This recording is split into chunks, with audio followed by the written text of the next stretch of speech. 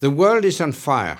The Middle East is being torn up by war and terrorism that have forced millions of people to flee.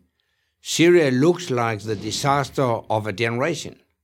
Iran seeks to dominate the region and openly declares its intention to wipe a sovereign nation off the map, while in Eastern Europe, a resurgent Russia has seized Ukrainian territory by force of arms. China is flexing its muscles against its neighbors around the South China Sea.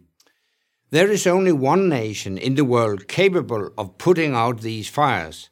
That nation is, of course, the United States. Many Americans will argue, understandably, that this is not fair. It may not be fair, but it is a fact. Only America has the diplomatic reach, the financial resources, and the firepower to lead the free world against the autocrats, rogue states, and terrorists that are trying to overwhelm it. As the Prime Minister of Denmark from 2001 to 2009, and the Secretary General of NATO from 2009 to 2014, I know how important American leadership is. I've seen firsthand what happens when America tries to lead from behind instead of leading from the front.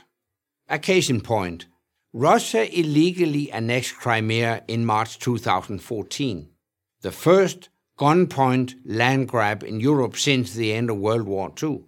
U.S. Secretary of State John Kerry called it an unbelievable act of aggression. He went on, "You just don't, in the 21st century, behave in 19th century fashion by invading another country on a completely trumped up pretext." This might be an admirable statement of principle, but as a guide to policy, it is dangerously naive, because whether it was believable or not, it happened. The first half of the 20th century was the bloodiest in human history. That was before America became a global superpower. Since America's ascendancy, the major world powers have coexisted in relative peace. Now that peace is threatened, and America must step forward again. Simply put, no one else can do it. Europe is too weak and divided to lead the world. The free nations have an essential role to play, and they must shoulder their full share at the cost. But only America has the credibility to lead. This is not just about money or manpower. It's also about morality. Only America has the moral greatness to lead the free world, not for the sake of power, but for the sake of peace. Yet the US will only be able to ensure peace if its leaders act with conviction. If the world even thinks that America lacks the will to use force or enforce its red lines, it leaves a vacuum that will be filled by corrupt autocrats, rogue states, and murderous terrorists.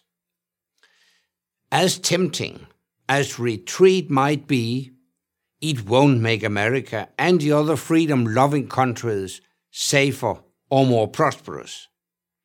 History shows us the bad guys don't stay in their own neighborhoods.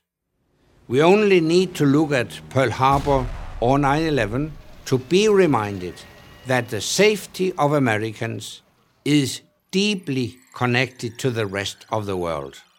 And the stability that has permitted the vast and worldwide economic expansion since World War II, an expansion that has lifted billions of people out of poverty, could not have happened if America had not guaranteed it. But freedom, stability, and prosperity don't come for free. And They are not the norm, they are the exception.